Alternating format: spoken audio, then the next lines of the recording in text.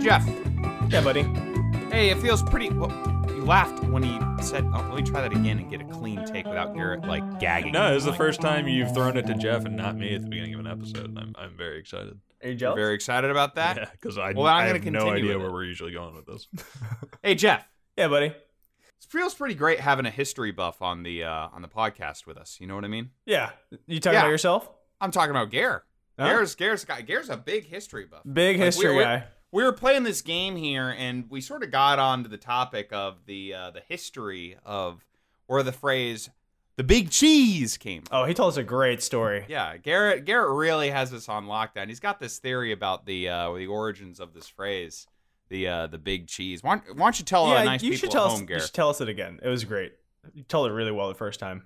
Well, there's this ancient mob boss, and he had been bringing in back in America back in the 80s.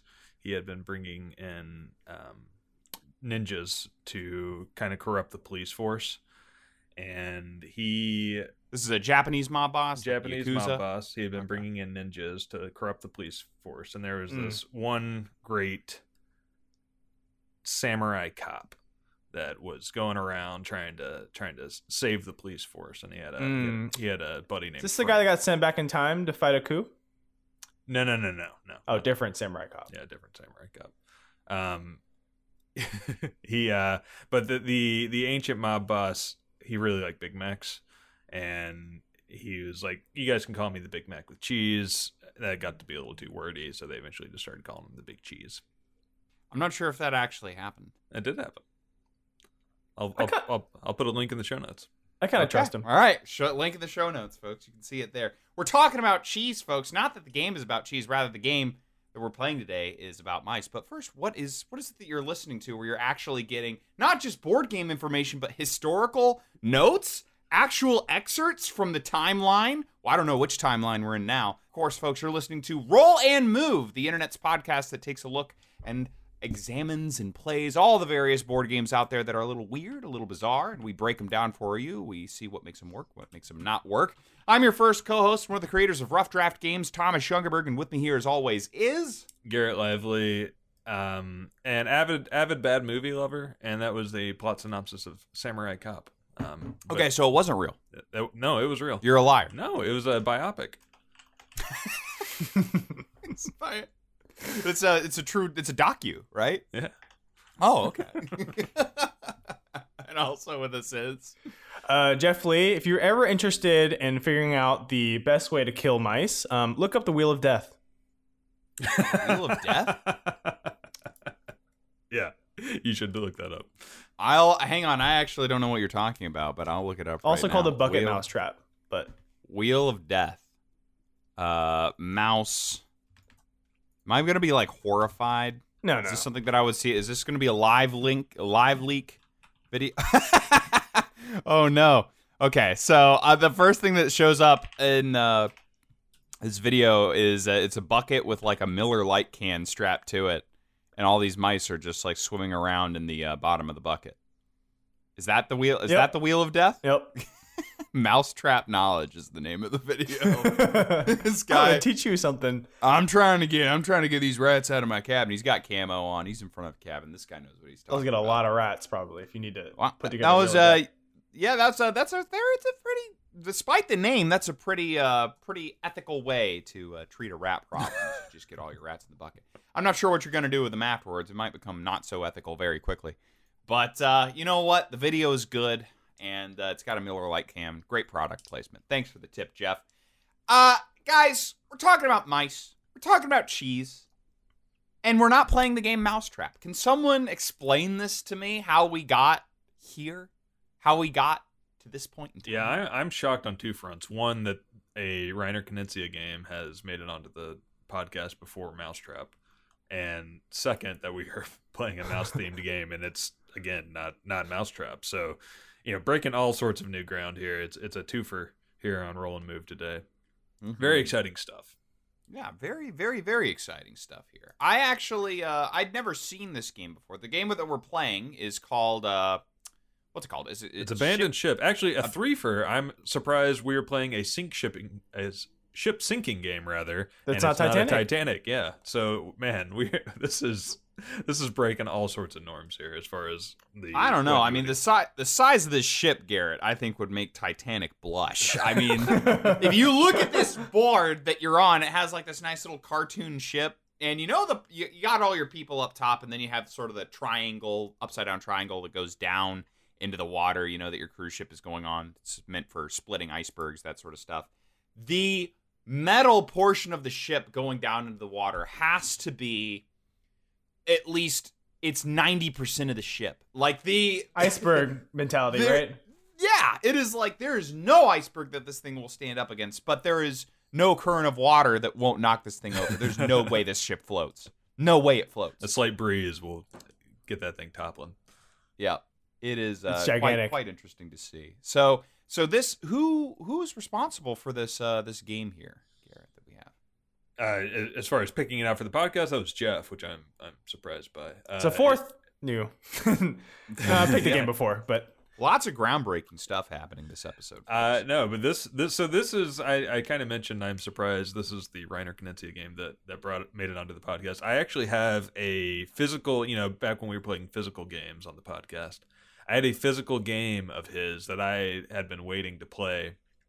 And, it was a little more complicated to get a Knizia game and play via webcam. So, COVID's hit. We've been playing stuff on Board Game Geek. Or, I'm sorry, on a Tabletop Simulator. And it's just been a lot easier to do stuff digitally that way. So I actually have a game from him called The Motley Fools, which, hold on, let me look this up. It's The Motley Fools. It basically is a late night infomercial that it's like a financial like book that you can read and become wealthy overnight if you just read this book and follow 5 simple tips. But they reach out to the most prolific board game designer of all time and had him make a game. Hold on, let me see what it's called here. The Motley Fools Buy Low, Sell High game. So I thought that was going to be on it, but I want to do a little exercise with you two real quick. Can you pull up the Abandoned Ship Board Game Geek page? Do you guys have that open? I do. Mm-hmm. Yes, I do. All right, so if you scroll down, you see the artist, the designer. Yep. Right, Reiner Knizia. Click that name. Yep. And then if you click linked games up at the right below his profile picture there. Okay. Do you guys see how many items are listed in Board Game Geek as games he has designed? God, this is 617. Yeah, 617. There's no way. There is way. This is an accurate count. Reiner Knizia releases a board game every second. Basically, every time you blink, Reiner Knizia has just released a new board game. Here we are struggling to put together one game every few years, and this guy, with the three of us, and this guy's like, wakes up in the morning, honey, yeah, I've got another game idea.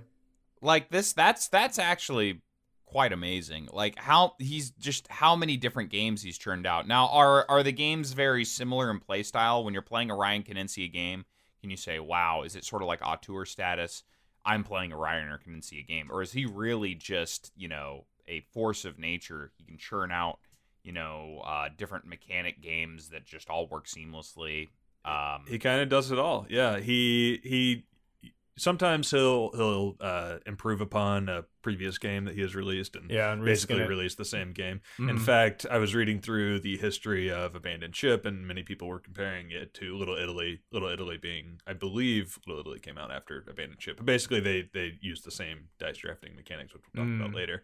So very often he will re-release a game. The one common thread that you can trace through all Knizia games that I have found is just a paper thin theme that's pasted on top of really solid mechanics. So you could just absolutely make this the mice theme and the sinking ship theme just has nothing to do with what right. I was actually thinking that the mice and the sinking ship thing, the mice are probably an afterthought. Yeah. Specifically because he probably was like, what if there was a game based around like a sinking ship and people getting off of it? That's a really dark, if you're having people die, as they're trying to escape a ship and like run for their lives, it makes, but we'll make it mice and it'll be cute. Yeah, exactly. Yeah. Oh, the mice died. Oh well. It's pretty. It's a little morbid, but you can make it work a little bit further than you could if you know, in various board games and Splat, you're killing bugs. So sometimes things have to die in board games. So and that's okay. This is basically the same mechanically, Little Italy and Abandoned Ship. I'm going to read the overview of Abandoned Ship just to give the listener a sense of what the theme is, and then I'm going to read the overview of the Little Italy game, so we can just kind of compare. So Little Italy is another board game designed by Ryan Knizia? Yes, using the exact same mechanics. Now I see how he gets his 614 games published. Yeah, okay, exactly. Go ahead. Exactly. So Abandoned Ship. The SS Neversink that's Neversinks, but no vowels. Neversinks is going down, and who is always first off a sinking ship? The rats. Abandoned Ship is a game in which you play to remove your group of rats off the ship before the rising water drowns them. The Neversinks is also loaded with valuable points-earning cheese, but don't let desire for that lovely food send your rats to the watery depths. Your opponents may also share some of the rats in your group. So that's the Abandoned Ship theme. Here's a Little Italy. Travel back to New York's golden age of gangsters, where you get to take on the role of a crime boss in 1950 as Little Italy. Make your rounds about town as you pick up money from different buildings, but watch out for the heat. Each crime boss shares control of 2 cars, each with a different opponent. Drive through the streets, timing it right to collect money and avoid the police. So you have basically the exact same game. Either you're a mobster in Little Italy or you're a rat on a sinking ship. And is the board game, because with the sinking ship, it's vertical, right? You're moving in a straight line vertical, trying to get from the top to the bottom. Is it basically like a city building or a city block? Little Italy is a city block. I figured. Okay, I did not have that in front of me, folks. I just said if I was just going to do a quick little. I'm hoping that he just has text copy in some Word doc, and he just control finds and it replaces whatever the noun rat with car or something like that, and just like, oh, here's another one. Yeah. That is a shocking, because here's, I'm looking through this guy's games. I'm not surprised that part of me wonders was it a cash grab, or 2, if he just forgot. He has 614 games, and I could easily see him, sort of losing track of what he's published, and someone's like, dude, I love game XYZ, and he goes, XYZ, did I? That's a great game. I'm pretty sure. That. I really like the designer, if I remember. That's sort of like Stephen King. Stephen King doesn't even remember publishing Cujo.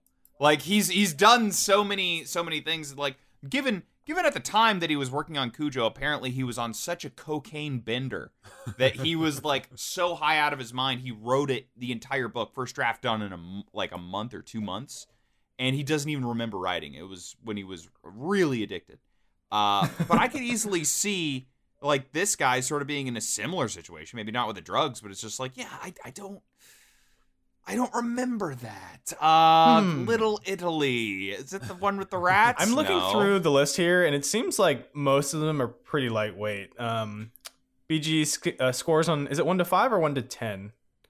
Garrett, do you remember? 1 to 5. 1 to 5. Most of them are in the 1 to 1.5 range, so they're not super, super heavy. Did he ever create anything that's super in depth that people should be aware of, or? Yeah, he did I believe he did the Lord of the Rings, the go-to co-op game. I think he did, which is pretty heavy. But you are correct. He mostly does. He did the recent. Hang on, I had this sorted by rank here. He did the Lost Cities. He did the Kingdoms games. He did. There were a couple of actually really big games. He's at least. Oh yeah, no, he's done a ton. He is. I think if you look at the Mount Rushmore of Tigris and Euphrates, he's up there. He is up there. But you're correct. Mostly, he will do these lighter, very mechanic-driven games. He will explore mechanic and not put too much stressing on it. Right. So when you think of if you boil down a Euro game, you get Reiner Knizia once you let it reduce down to its most tasty flavor. So you say that he is on the Mount Rushmore of board games. Who is that other gentleman who did the Rampage game? There was another designer I remember you telling me about who he's known for having the biggest slugger rating as when it comes to game. And I kind of like those guys. I have a big soft spot in my heart for folks who have a big slugger rating because they go up and they swing as hard as they can. It's either a home run or they're striking out. I remember you told me a couple of designers along those lines. Would you say that that was Reiner Antoine Bauza, Knizia, by the way? Yeah. And he does have a high slugger rating. Sorry, what was your question? would you say that Reiner Knizia is more of a slugger rating kind of guy, or is he more of like a every time he gets up he's going to hit a double or a single? He's the guy he's the guy that has the most home runs but also the most strikeouts, you know, that he's swinging every single time. Boomer bust. So a slugger rating, so a big slugger rating. Okay. Yeah. But no, actually, I think of his games, you know, Jeff kind of hit the nail on the head. He's going to generally tend towards the lighter games, and they're all mechanically very, very sound. Obviously, with, you know, 600 games under your belt, you're going to have a little bit of refinement in your craft and be pretty focused on what you're doing. But yeah, no, I think, you know, you hear, you know, the 4 greatest board game designers of all time. Very, very often you're going to hear Reiner Knizia's name come up. You'll hear, you know, Gary Gygax. You'll hear Antoine Bauza sometimes, although I think, you know, almost on everybody's list. Do you feel like there's a changing of the guard too? I mean, obviously there's this, you know, big push for new independent designers, such as, I won't put ourselves there, but obviously people like Jamie, and other people that have, you know, come back and made some pretty incredible games of recent. Do you feel like there's a pretty big change of guard, or do you think these people are still? I don't think there's been a changing of the guard yet. No, no. I mean, Knizia's still putting out games that are very, very popular. And you know, you think of these other independent designers, they may get there someday, but they've got, you know, 5 games in the world or something like that. You know, I think probably if Rob Daviau and Matt Leacock keep on the trajectory that they're on, but, you know, who knows? Well, there's 600 versions of Pandemic already, so yeah, but you know, with Matt Leacock, you think, you know, it's like we've talked about on previous podcasts, it's almost always a different version of the same game. And while Reiner Knizia does that, he's also expanded. You know, he's usually known for a lot of auction or type games. We did a dice drafting game today. Dice rolling, dice drafting game. He's done cooperative. He did the Lord of the Rings game. So he's been all over the place as far as, you know, he's expanded into kind of every category. Okay, so let's focus in then on this game that we got to play. And I think one of the reasons that sort of like probably pulled you into it, Jeff, is like, oh, maybe this would be a suitable game for the podcast, is the art is a little bit cheesy. It's a little bit, it's a little bit cartoony. You see what I did there? I do. And I didn't have, one look at the board, I actually didn't have too high of hopes for this game when we first started it off. Yeah, like, I think I picked it up because it's just, honestly, as we've kind of alluded to, it's a ship. It's got a bunch of lines on it for levels. I think there's 36 or 38 levels. Some rat meeples, which is pretty incredible that they make rat meeples, and then a bunch of dice. And I was like, this will be a game that we can play on the show. So that's what drew me in. So you can sort of consider that your what's in the box. That's really it. It's a very simple game. Just with the meeples, your dice, and then your your mat that has like the ship, and then you got a couple of little cheese tokens that you can get for extra points if you land on the right spot on this big ladder that you're climbing up the ship. Anyways, so why don't we go over the rules here? Who wants to take lead, driver's seat, or should I say the captain's chair? Man the ship. Jeff. Man the ship on. Yeah, I can do it. I want Jeff to do it since I found the game, I guess. So yeah, the big thing is you start with I think 7 rats at the bottom of the ship. The idea is to race to get to the top. As you go, you're rolling dice. Each dice is representative of a different rat, and they have moves like go forward X spaces, go back. Maybe you go back towards the last rat, go forward towards the next rat, etc. Some of them are wild. And then, as we alluded to earlier, you each have a player token, and there's 3 colors on the player token, which represent the rats that you have interest in, and that you'll base your final score upon. So, very likely you'll share the same color rats with other players. So sometimes you might be helping one another out, and in other cases you might be hurting each other. And at the end of the game, you score by the total number of points you get from where you place, and also the amount of cheese that you get, which you can collect along the way at certain levels of the game. One more mechanic to mention is that while you're rolling the dice, every time you pick a certain rat, typically you'll remove that dice unless there's special rules. And at the end of the round, you will raise the water level, which will catch the rat in last place, and it'll remove that rat from the game. Did I miss anything? No, I think it pretty much hit the nail on the head there. Cool. Yeah. Did you mention the interesting way that they sort of determine the rats that you control, right? Hidden information. Yep. Did you mention the pogs? Yep. Awesome. I mentioned that. Yeah. There's a player token. You've got 3 colors on it. That's hidden information. So a lot of times you will be sharing. You may be all coordinating on a specific rat. Right. And I actually really like that. There's probably many designers out there who would be very content to leave this as because it's cute cartoon rats. The game is probably more directed towards children, right? A kid's probably going to be grabbing this off the shelf at Target more than anybody else. There's plenty of designers that probably would have said, it doesn't matter. Let's just have you control who you control. It's public, open information, and it's just a race to the top. But the hidden information actually, it makes the game a little bit more interesting. Yeah, just that's a good layer. Tiny little tweak of trying to figure out, well, who's Garrett trying to control? Because I want to try and screw him over, but there's also a chance that there could be a rat that nobody cares about. There were just very, very... This is a good example of a game, for me, that there's very, very tiny changes and choices that were made in the mechanics to do just one thing slightly different, and it made all the difference during the game. Yeah, we can like directly compare this to the game we played last time, the High Roller horse racing, where you have three horses that you're in control of, and it's basically the same. You want to get out and you want to do a little risk reward analysis and place across the finish line, and that one you wanted to be first, and this one you don't necessarily want to be first, but right. it's almost exactly the same. You're rolling dice, weighing the risk reward benefits, and then moving your mice up. But in this one, just the little tweak of you may share a mice with somebody, you may share a mouse with somebody, and you control 3, and it is hidden information. Really changes those dynamics. Yeah, and the thing that I also love about it is because you say that you might not necessarily want to be first, and that's absolutely true. It gives multiple uses to the mechanic that would normally, in any other game, this would just be a gotcha mechanic. The anchors, right? Yeah. Where you get to take a mouse and you bring it back to the next mouse behind you. The next mouse behind it. And early game, it is primarily used as a gotcha mechanic. But by the late game, because you're sort of jockeying for, I don't want to be the first one to cross the finish line because I won't get any points. I got to be number 2. The mechanic shifts in the second half of the game where you're trying to not go over. It goes from a gotcha mechanic to something that is going to actually help you win, and you're using it on the mice that you control.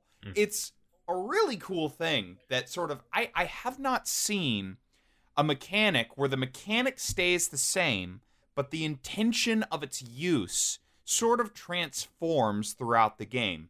And I'm sure that there are examples of this. I'm just not probably thinking of them in the moment, but I thought that this one was a very, very on the nose, right there, right in front of you example of how a mechanic can shift purpose at certain points in the game.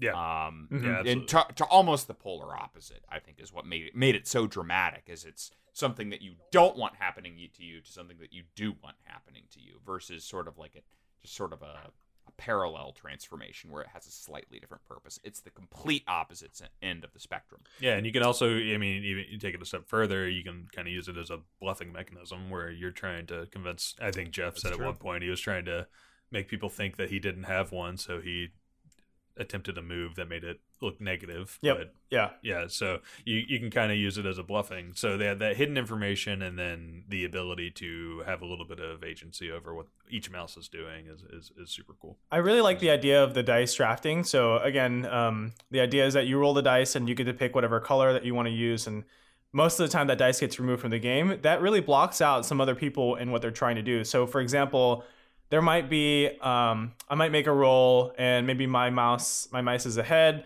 and there might be a mouse that I want to actually be in the tail end so that they get washed away with the rising waves. And maybe I'll actually play that mouse instead. So even though I'm not trying to get that mouse to win. I'm trying to lock out that dice so that they can't, proceed that mouse any further. And then the water is going to reach that mouse. So there's some strategic things that you can do, knowing that the resources are limited and the moves are limited, and that you can block people out from doing other things.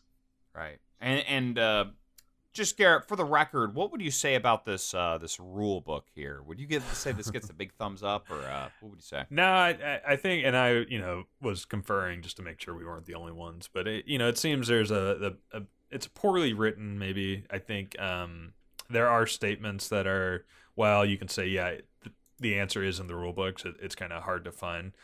So, for example, the description of play says, at the beginning of your turn, roll all the dice in the current dice pool, choose one of the dice, and move a rat according to the following tables. And then they have this kind of table that you have to go through and read each dice movement. And then after that, it says, at the end of your turn, pass the remaining dice from the dice pool to the next player. Now this player takes his turn, removing the die he uses from the pool. But they fail to mention that, again, you should be rolling those dice. You don't. Once you receive the new.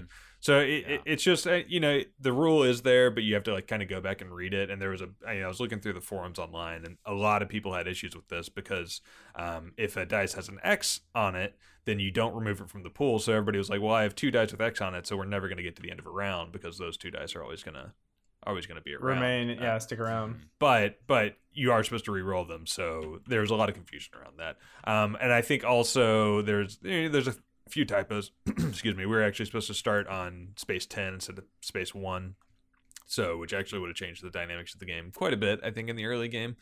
And then the last thing I'd like to point out is I think the explanation of why you don't want to be first. There's no reason why. Well, no, it's when the first rat reaches the top deck or beyond, it gets lost among the panicking passengers. Place this rat onto the scoring space with an X.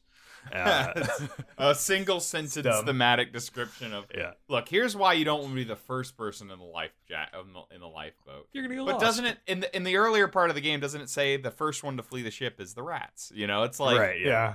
Yeah, it's like, what are you talking about? You're kind of going against your own, what you're telling us earlier in the more thematic part of the rule book and the little introduction there. So it is very much the way that it is played in the game, because they know that it's going to create a little bit more of an interesting dynamic with the mechanics. But you're right when you say, I believe you said, Garrett, that this was paper thin theming. Yes. Yep. Yeah. No, and I think that's common with this games. So overall in the rule book, I'd give it a But I think for the most part, the rules themselves are tight, and like it all comes together. And if you actually know the rules and you have it all memorized, it's all tight and it's all super simple and it's streamlined and it's super easy to play. The rules themselves, he's I believe he does speak English, but I think he's German born, so I don't think English is his first language. I'm sure this was translated, so you're gonna have that sometimes. But I think what bothers me is that you would look at the rule book and it's really just a rule sheet, right? It's 2 pages, and you think, oh, this is probably condensed, but I feel like he could have made a couple tweaks and it would have been really, really succinct, and we wouldn't have had any confusion. So it's not like it's not like there wasn't enough space for him to describe the rules. It's just that with the space he used, he could have done a little bit better of a job. I don't know. Again, it's nitpicky, and I think we ended up getting it. But yeah, there's just some small things that got lost in translation, maybe. Mm-hmm. Agreed. Yeah, I thought it was a lot of fun to play through. I thought that, and it was quick too. It was not long. It was not bogged down. Even though we started on the wrong space, it really didn't add too much length to the game, which I was very appreciative for. And it feels like just the way that the game's set up, you are going to have dead mice just because you can't you can't juggle your attention onto all of them. So inevitably you're going to have like people sort of dropping out and people trying to hide their disappointment when their mouse dies. I think I got lucky because 2 of my mice were shared by either of you, so I didn't have to worry too much about the rest. And yeah, like you just kind of, sometimes there is luck of the draw, and you can kind of figure out who's on your team and who's helping you or whatever. And I will also mention that, at first I was trying to hide which mouse I was, trying to progress and move forward. But then at the end, there's only so many mice left, so it's really easy to figure out like who's like which mice you're interested in towards the end of the game. Yeah. Well, Jeff, you say that we were all sharing 2 mice, so Yeah. it's statistically that's probably going to happen in a 3-player game. Right. There are seven different colored mice. Is that right? Yep, and you have and 3 it's- unique colors, so yeah, Right. So yeah, so they're each going to pop up 3 times across the thing. So yeah, I mean, it's you're going to share a mouse with somebody, especially in a 3-player game, which I think 3 is the minimum play count. And what I do think is interesting is so that is balanced as far as who may get a color of mouse. That's all going to be the same statistically, but the dice are all very different, which I think is interesting, and I would be interested in exploring those. The purple die has a lot of X's on it. The green, I think, has a couple X's. The white one is super wild and super crazy, and I think some allow multiple colors to move and some don't allow any but their own to move. So it would be interesting to kind of explore how those how they balanced. I think in general it's pretty balanced, because it wouldn't be balanced if you can only move your own mice in your own colors. Right. But I think because you can choose, as I mentioned earlier, you can choose to like fast track one mouse to the end so that they won't get any points. There's a bunch of wild dice that you can use, or you can use dice to block people out. I think there's usually enough choice in every round. There was a couple times where it was kind of an unlucky roll where you'd roll 3 anchors and all 3 anchors wouldn't have really done much. But I think in general it felt like the turns were purposeful, and that you were actually doing something, even if it wasn't for your specific mouse. So I thought that was good. I think the fact that it's like you have these 3 horses in the race, if you will, but you're not necessarily have to or only confined to moving those 3 horses is like a really, really powerful tweak in the mechanics that makes it not feel like I'm always concerned about play engagement, and like if you always feel like you're blocked out of winning and you don't really care about what you're doing, but you always have agency over any piece. So I think that's a really cool part of the game. If you guys were going to sort of fill in the blanks as far as the thematic stuff in the game is concerned, why is there cheese? I wanted to talk about that too. Yeah, I don't know. That's little crumbs that you get distracted as you're trying to escape. A rat has always got to go for food. I don't know. That's a great question. I think more interesting is the kind of decision to include that cheese as a little enticement for the player. That is almost more thematic as the I don't know, the meta of the game as opposed to the theming of the game. But it is a little enticement to stop by. I was counting through, so there's 5 different cheese spots. 2 of them are worth 2 points, and 3 of them are worth 1 point. They're randomized, so you don't know which one you're getting if you land on them. So that's seven potential points. Mm-hmm. Oh, was there points on the back of the cheese cards? Yep. Mm-hmm.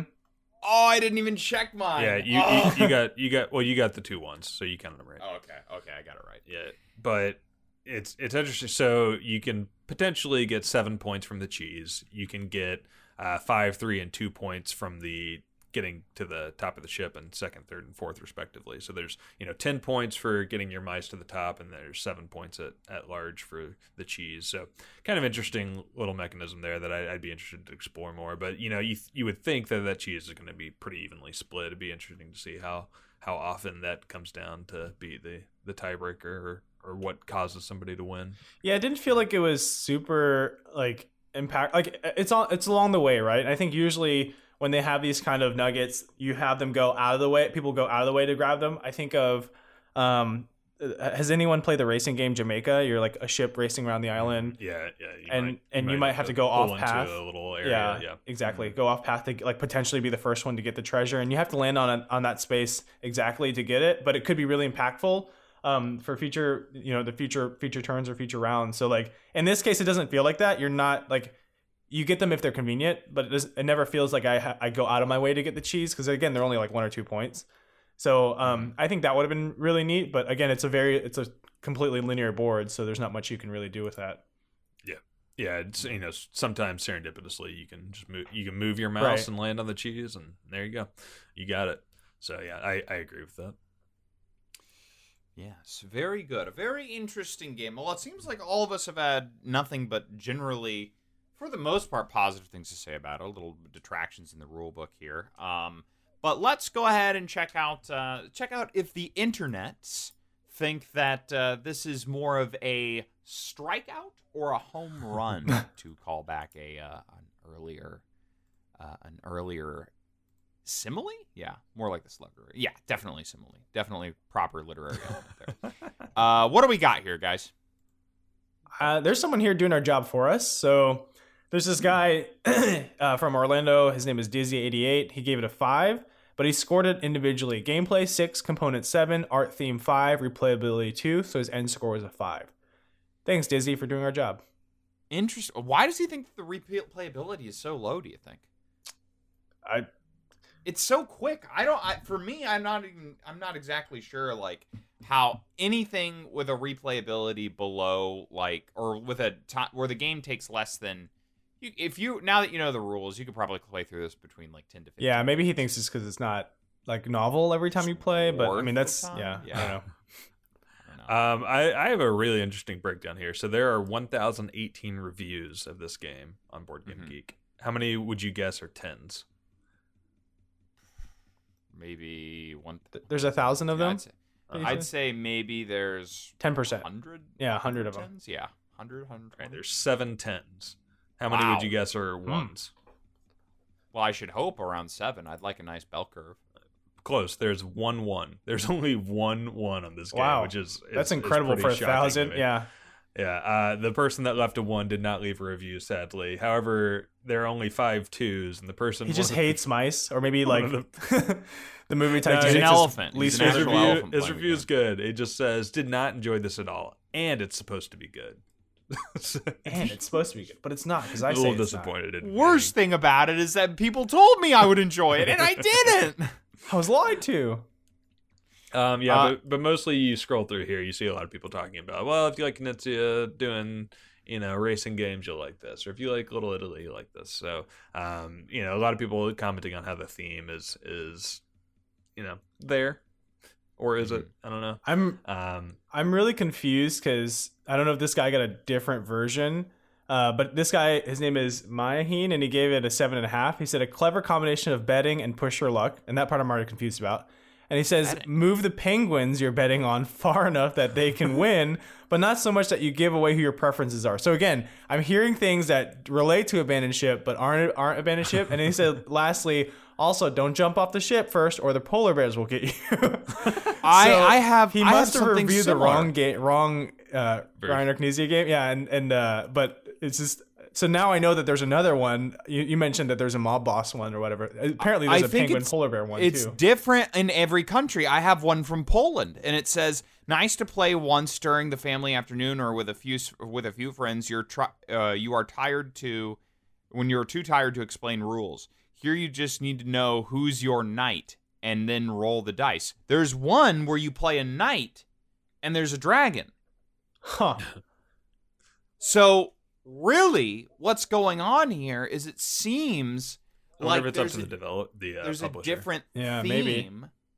For every single version of the game, or like in different countries.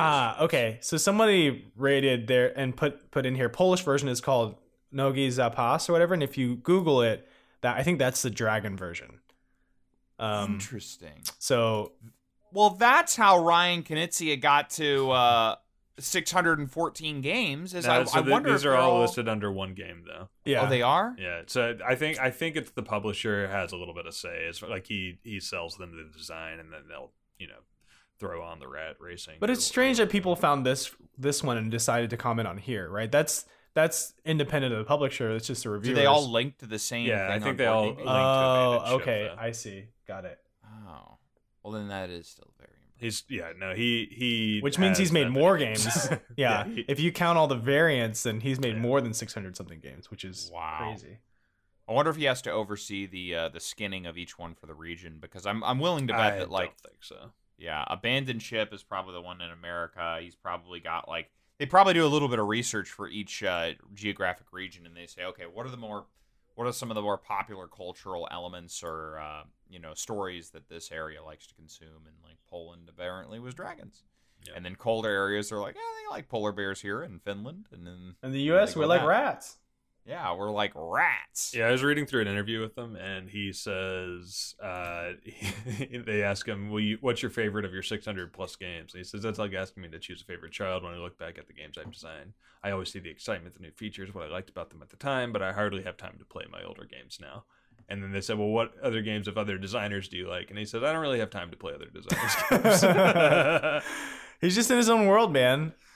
Yeah, he just enjoys his own art. wrong. What's wrong with that? Certainly not It's wrong. like Thomas Kincaid. You guys know who Thomas Kincaid is? He's like the artist, painting artist. He's got like art, and pretty much every hotel has like a fake copy of his painting or whatever. But it's like he paints the same scene but a million times, and he's famous. And that's all he does. He just paints these cottage scenes in the woods. It's kind of got this misty, like dreary-eyed view of it. But that's all he does. He taught Bob Ross all he knows. That's what I hear. Taught me all I know.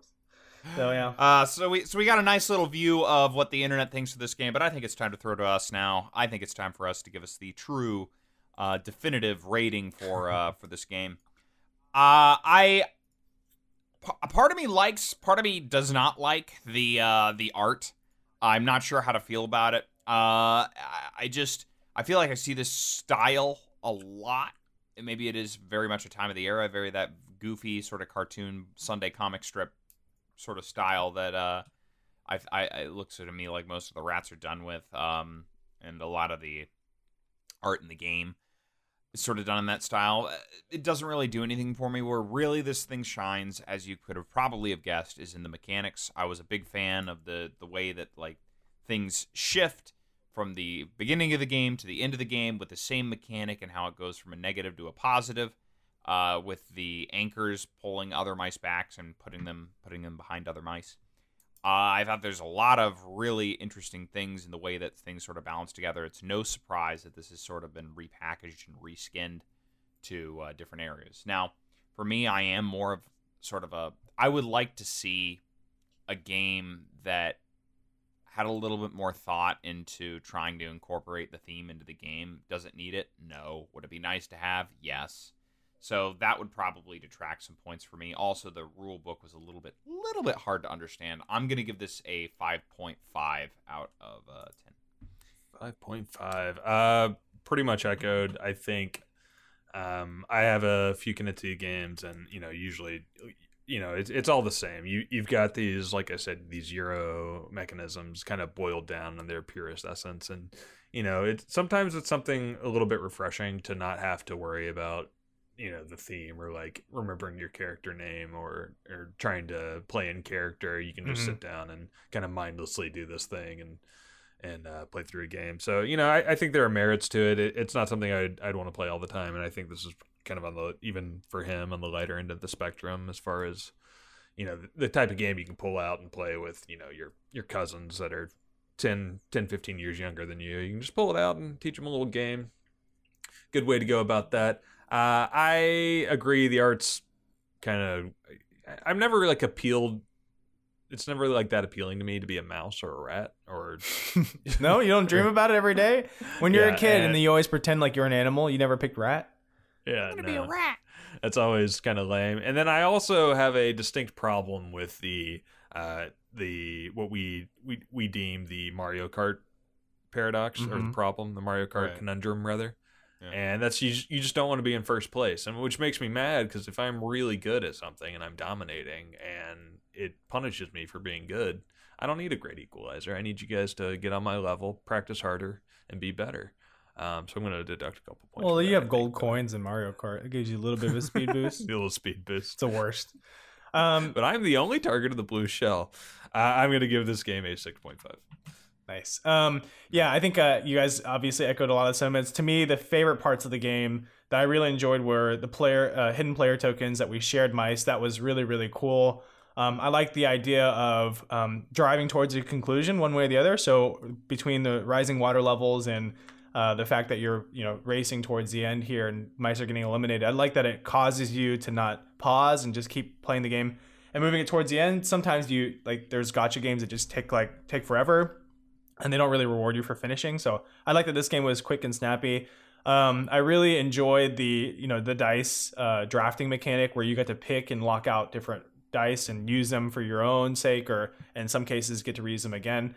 And I agree with you guys on the art. I think like you could have reskinned this in a number of different ways. It sounds like it was reskinned in a number of different ways, and it would have been essentially the same game, with just a little bit different of flavor text. So when we started the episode, I had a number in mind, and I'm going to stick with that number, and that's 5.5.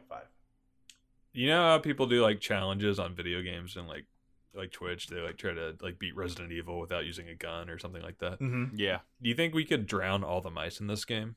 Just like Oh, easily, absolutely. Like just keep using anchors on them and just like nope.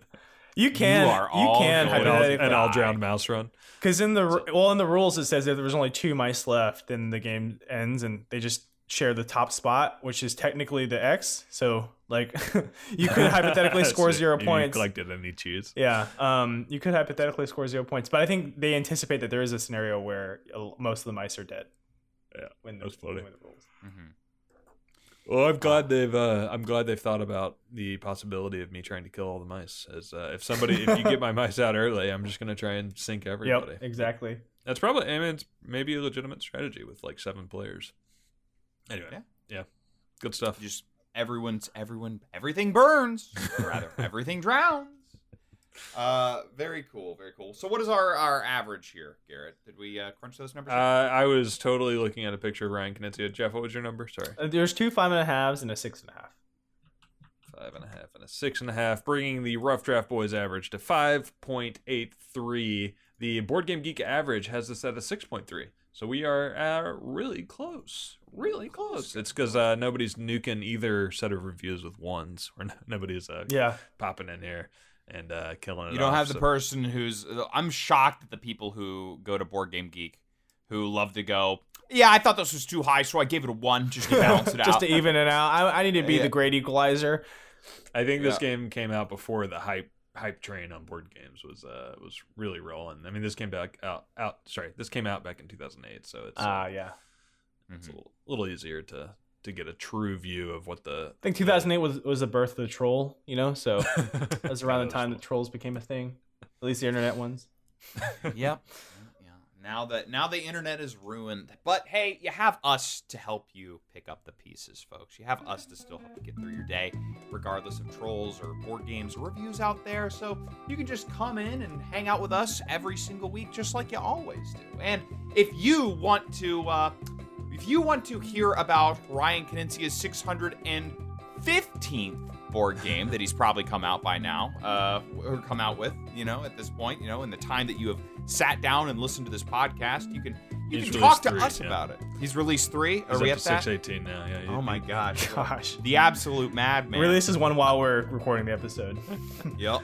If you would like to chat with us about that, you can hit us up on Twitter at Rough Draft Games. If you have any game suggestions of anything you'd like us to play, we will play it. Just send us an email, roughdraftgames@gmail.com. We're looking for rolling rights, rolling moves, anything you can get on Board Game Geek, anything that's easy to play over webcam. We would love to hear those suggestions. Really get to know what you guys want us to play. And lastly, if you're interested in checking out our game variant of All Rise, Fall Pies, where we talk about... where we discuss pies, we talk about we have different ingredient cards. There are recipe orders, aka case cards. There are different types of people. No, I'm kidding. So the idea is that you can come over right down to the website, check out all the other stuff that we're working on, other episodes of Roll and Move, check out our actual game All Rise, which you can check out on BackerKit. And come give us a shout out. Yeah, I believe is our. Let me pull this link. Is it roughdraftgames.com/allrise? Does that lead them to? You can. That'll lead you to the All Rise campaign. Nice derailment there, Garrett. If I was a mouse, I'd try to crawl away from you as quickly as possible. I just jump off. And lastly but not least, folks, we would like to go ahead and thank those of you who have gone to iTunes and given us 5 stars for the podcast. It helps other people find the show. It makes us really happy. It makes us warm inside, and we just want to thank those of you who have it. If you haven't done it, please do it. Helps us expand the community, and it helps other people learn more about the other games that we create, like All Rise. But anyways, guys, we thank you for hanging out with us today, and until next time, we will see you again.